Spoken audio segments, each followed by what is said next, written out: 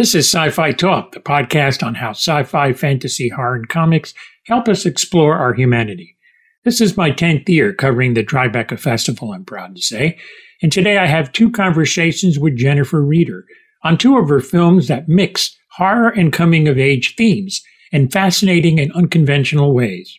First up is Knives and Skin, and this is a story of young women who lose one of their own to murder. Reeder mixes metaphor and characterization effectively. That led to praise at the Berlin Festival and also being selected at the Tribeca Festival for the first time for Knives and Skin in 2019. Hi, welcome to Sci-Fi Talk, and today I have Jennifer Reeder, and as we begin officially our Tribeca coverage for 2019, and her film is called Knives and Skin, and you wrote and directed this. Welcome, Jennifer, and how did this idea come to you? The feature film Knives and Skin is directly related to a couple of recent shorts I made that are about teen girls, navigating their everyday life among adults who are making sort of one big mistake after another. So in the shorts, I realized that this formula works. The shorts has been really popular. They've gone to Sundance, they've gone to Berlin, and so I knew there was a bigger story there. And I also wanted to incorporate more elements of magical realism. I wanted to kind of push and flirt with elements of horror and thriller and musicals even. And here we are. Mm-hmm. Knives and Skin is getting ready to have its U.S. premiere at the Tribeca Film Festival. Sci-Fi Talk returns in a moment. Yeah, so you don't mind poking at reality a little bit? No, not at all. Not at all. I mean, this film itself has both. There are elements of sort of Me Too in the film. I mean, it's based with a kind of justice agenda, a kind of feminist agenda. But the film itself, the way that I created the film, I wanted it to really sort of hover just above reality and feel like from the first frame of the film, you're really entering a very particular world. The performances and the character ground the film, but it really is mm-hmm. meant to really hover above what we would consider, a kind of, real film space. Since you wrote this and you had an idea what the characters are like, and now you cast actors and you're on set and filming, was there room to incorporate kind of their experience and talent in shaping the character at all? That's a good question. And I do think that probably once I cast everyone and I knew, really concretely what they would look like and what they would sound like, and I had started to determine what the chemistry would be like among those particular actors portraying the characters that I had written, I do think that there was some revisions made sort of heading into completing the shooting script, but I actually didn't get a chance to sit down with all of the actors and sort of dive into their personal biographies to incorporate some of their own life and their own experience into the characters. I have done that before, and I love that experience. But with this one, I certainly made some revisions just knowing what those actors looked like and sounded like and what that chemistry would be like. But, once we started shooting, I mean, I really am not someone who allows for much improv or actually no improv, in my performance. I'm very particular about the dialogue that I write. And I'm very particular about, how a conversation plays out in a scene.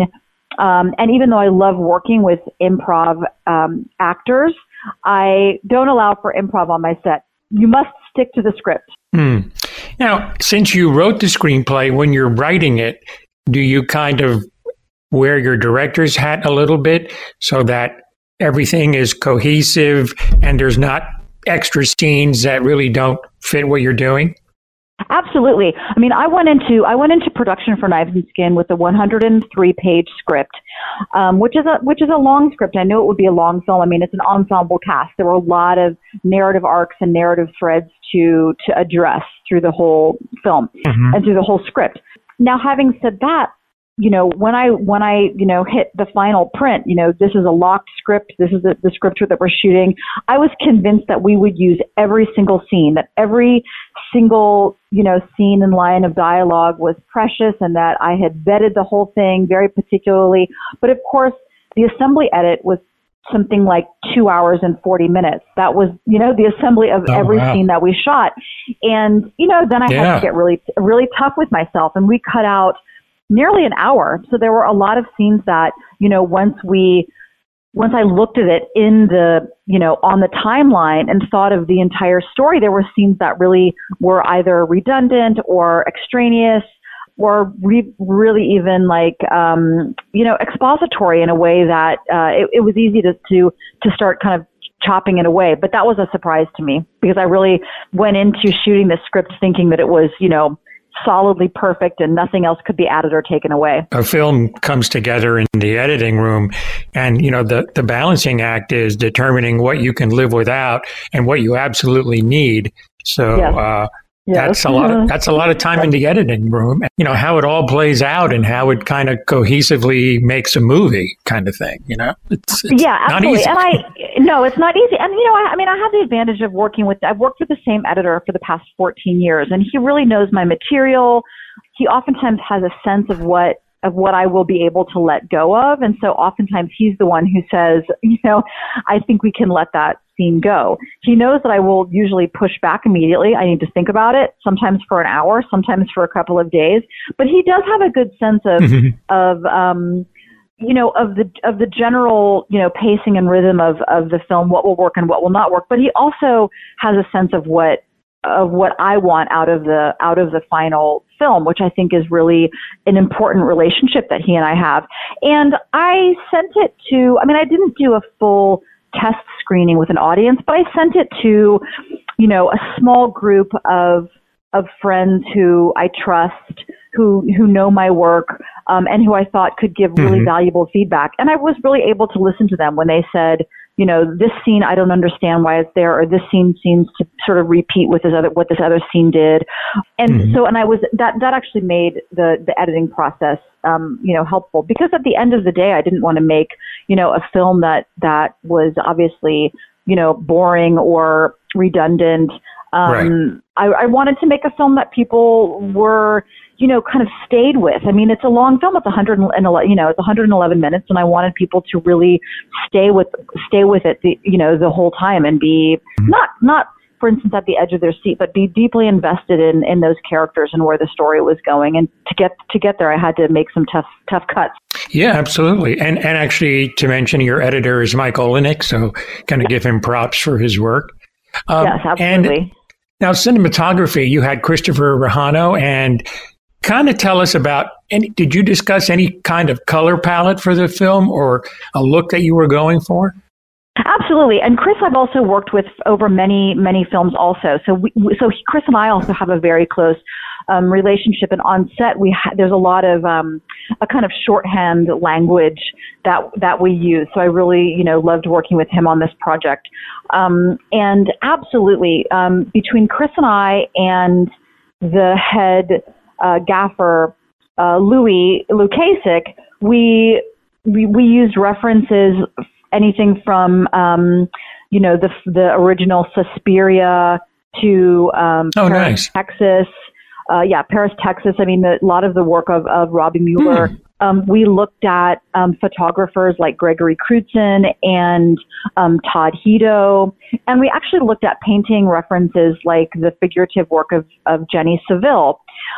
So we absolutely wanted the film to be drenched in this kind of magenta and violet, cyan. Those were reoccurring colors in the film that really, I think, also helped the film sort of hover in this very particular kind of film space.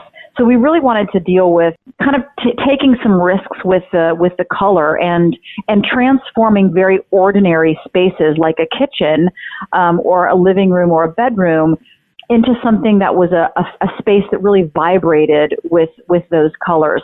And I feel like with the with all of those colors, and especially with the magenta and the violet, I also wanted to really wrap the film in what feels like a kind of feminine sensibility. All right, why don't we take a short break? I am talking to Knives and Skin writer and director Jennifer Reeder.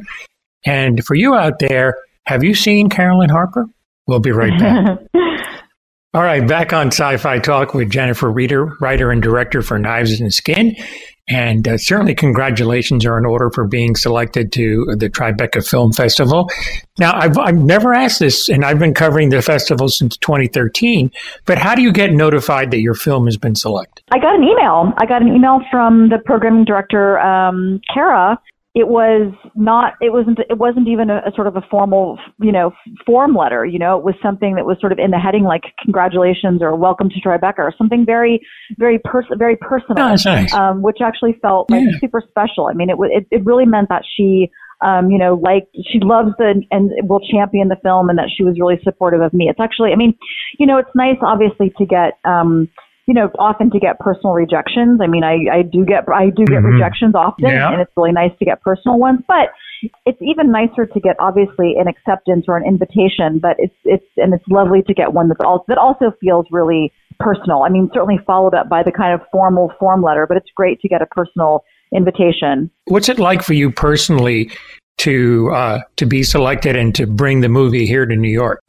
So I've never screened a film at Tribeca. It's such a coveted, it's such a coveted festival. And obviously the U.S. premiere in New York feels extremely special. I mean, the film world premiered at the Berlin Film Festival, which I have a great relationship with, and also to sort of bring this film, to introduce this film to the world through a city like Berlin was extraordinary and very special. And so then to follow that up with, a U.S. premiere in New York just feels extremely special as well, and I'm not taking it for granted at all.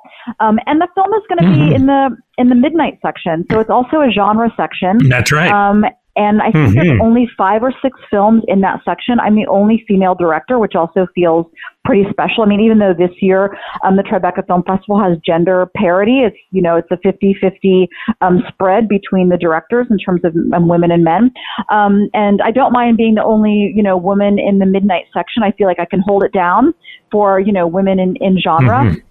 So it's not only bringing this film to the U.S.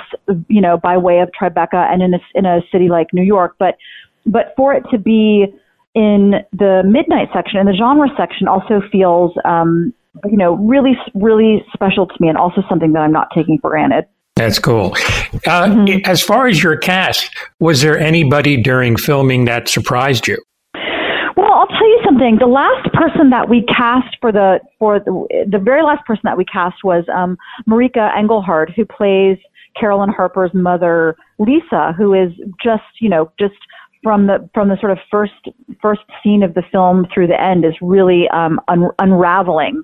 It's a tough role. It's a very nuanced role. It's a challenging role. It's a provocative role.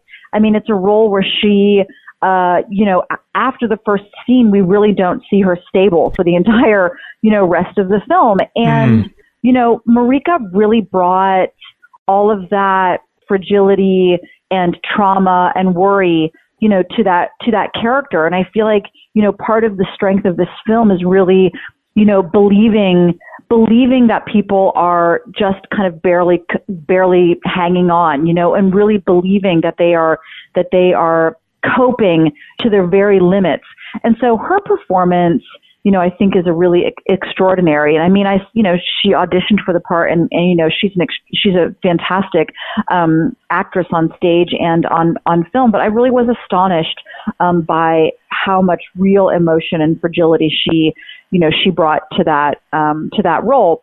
And obviously, I was also, super impressed with all of our young people. I mean, those are also long days, and those are also really particular parts with some intimacy, some provocation, and I just was. I've worked with a lot of young people. I love working with with young actors.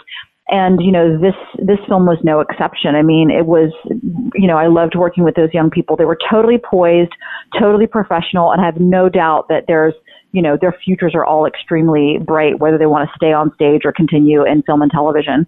Yeah, absolutely. No, it sounds. I'm definitely going to look out for her performance. Yeah, for sure. Especially in genre and independent film. Do you think the climate is getting better for women writers and directors? I absolutely do. I think that there are a lot of studios and producers, both in film and television, who realize that their rosters are missing women writers, women directors, even other women behind the camera, cinematographers, gaffers, the G&E people, etc. And so I think that they're doing that little extra work to find the female writers and directors, because we're out here and we're making great work, we're making work that's being, vetted and lauded, and we're winning awards and all of this. And so I do think that it's better, and especially for genre. I mean, in the past, several years, films like The Babadook, or films like Good Night Mommy, yes. films like A Girl Walks Home Alone at Night and her follow-up, The Bad Batch. I mean, there are women who are really carving a very significant, super exciting path for genre and a new way to tell genre. Because I really do think that if you're watching, even something like Lynn Ramsey's new film, You Were Never Really Here, which isn't quite a thriller or a horror, but it definitely has like sort of traumatic, elements and violent elements. And even though, that film centers on the male lead, Joaquin Phoenix, where we really stay with him in every single scene, I would still argue that film has a real, you can tell that there was a woman behind the camera, that was directed by a woman, or I can. I mean, it's the way that story is told and how her camera looks at her subjects. Yeah, I mean, I think it's a really great time for women working in horror and thriller, working in fantasy, working in sci-fi. I want to see what, people like Patty Jenkins has to follow up with, yes. Wonder Woman. I love that.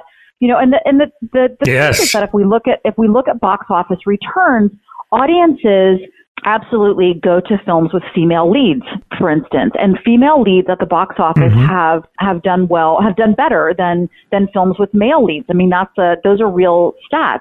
And so, but a lot of those films are still being, there's still more films being made with male leads, and oftentimes the films with female leads are still written and directed by men, or at least directed by men. And so, I think it's a really good time for these female-led, female-driven films, and the box office says that people are totally gobbling up that content.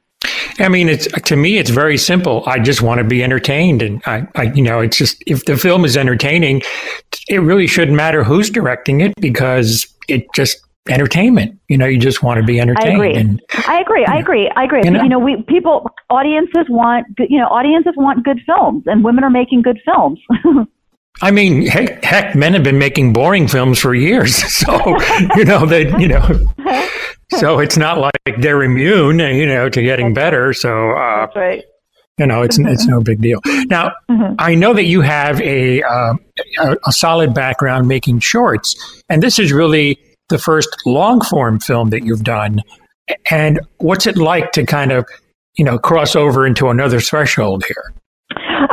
I mean, I've been ready for it. I feel like I've been kind of that, filmmaker sitting on the bench, like, pass me the ball, coach, I'm ready. I mean, I've stayed busy making short films because I love making films. It's not a myth that, long films, feature-length films take a long time to make.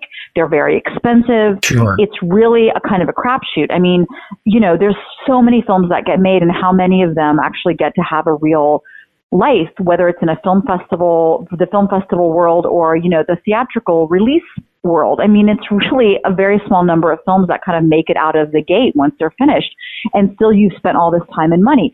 So I have made a lot of short films because I have a lot of ideas, and most of those ideas don't have to be a feature-length film. I mean, sometimes it's a 10-minute short, sometimes it's a 30-minute short, and I've made long shorts. And so making this film was just like a little longer than some of the shorts that I made. So logistically, It was just more days of shooting, more people, a longer script, etc. And my shorts have done really well outside of the U.S., which has been fantastic. That's good. In terms of like the shorts have been able to finance themselves, with grants from overseas or prize money from different film festivals. But in the States, it's still sort of the short is still seen as a calling card for the feature. So, a career as a short filmmaker or a filmmaker who makes short films isn't actually sustainable. So you really do have to eventually make a feature. And I just feel, super fortunate that, that so far it's being, just, and after Tribeca, it's going to have it's going to other festivals. And the hope obviously is that it sells out of Tribeca and it has like a really great, theatrical release where lots of people can see it. And I get to make more films. I do think that I will go back to making short films because, like I said, I like staying busy. I like making films. I love trying out little smaller ideas or smaller moments, scenes, characters through the short form. But I'm ready to make more feature-length films. It sounds like short films are also kind of like your laboratory. Absolutely. And that's what, like I said at the beginning of this conversation, that Knives and Skin as a feature-length script was really born out of a couple of shorts that I had made where I really was trying out some scenes, trying out some moments, trying out, dialogue between very particular kinds of characters. And those films did really well, that audiences were really drawn into them, that they screened all over the world at really fantastic film festivals, that they won awards that, qualified them for, Oscar nomination. What that said to me back was, this is content that people are interested in. And so I really brought those themes into Knives and Skin. That's great. And lastly, talk about New City's Chicago Film Project. Right. So New City Chicago Film Project was born out of New City, a magazine, which is been running for about 30 years. So it's run by Brian and Jan Hegelke. And it's a cultural magazine that covers, food, art, literature, music in Chicago. It's a free magazine that used to come out weekly.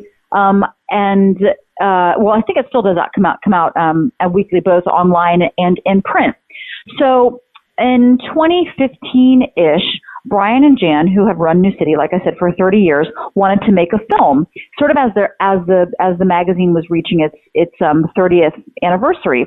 They found a script here in Chicago that was written by a woman who used to live here in Chicago. Now she lives in LA, called Fawzia Mirza, and the script was a lesbian rom-com about a Muslim woman who falls in love with a Mexican woman one hot summer in Chicago. So Fawzia wrote That's awesome. in it. It's a great story. It's a really super fun film. It's called Signature Move. It's on Amazon now. But they were looking for a director. Nice. They wanted a Chicago-based female director who had experience working in narrative film. So I actually was hired to direct Signature Move. We shot it in the summer of 2016. So even though, so I have made another feature film before. I just didn't write Signature Move. I directed it. Right. So we shot that in the summer of 2016. That film premiered at the 2017 South by Southwest Film Festival in Austin, Texas. Like I said, it's on the Amazon now. And so, Brian and Jan just said, what are you up to next? And I said, well, I've got this script I've been working on called, Knives and Skin. And they said, and I had some producers, in various other producers in various stages kind of come on and come off the project, which is very common. But Brian and Jan came along at a good time when I was really ready to sort of say, like, okay, let's put a timeline to this. Let's get a budget. Let's get a timeline. Let's do it. And so they said, yeah, let's make another film together. And here we are. That's fantastic. That's a great story. Talk about Signature Move covering diversity on all bases. There you go. That's pretty cool. Absolutely. Absolutely. And it's a film that I feel super proud of. I mean, it's a film that the content is different than the content that I have made, but it's still a female driven cast. And it came along, it's a very timely film. The podcast is not exactly over. But here is our conversation on the red carpet of the Tribeca Film Festival.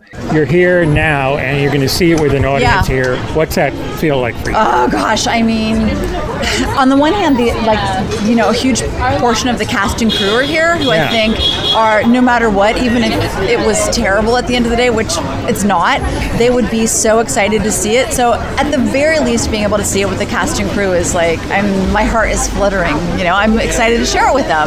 But I know that we have a sold out show, we have a sold out, audience tonight. So I also know that just people who are Tribeca fans or regular New Yorkers who love films are here, and I'm really happy to share it with them. Oh, great to meet you. Yeah, you too. Best of luck to you. You too. Thank you so much. Thanks so much for listening to my interview with Jennifer Reeder, writer and director of the film Knives and Skin. That's in the Tribeca Film Festival. Until next time, this is Tony Tillotto. See you next time. And I do mean this is the actual end. Take care. Look for Knives and Skin now playing on Apple TV, DirecTV, and Amazon for rent or buy. DirecTV is by subscription. This is Tony Tillotto.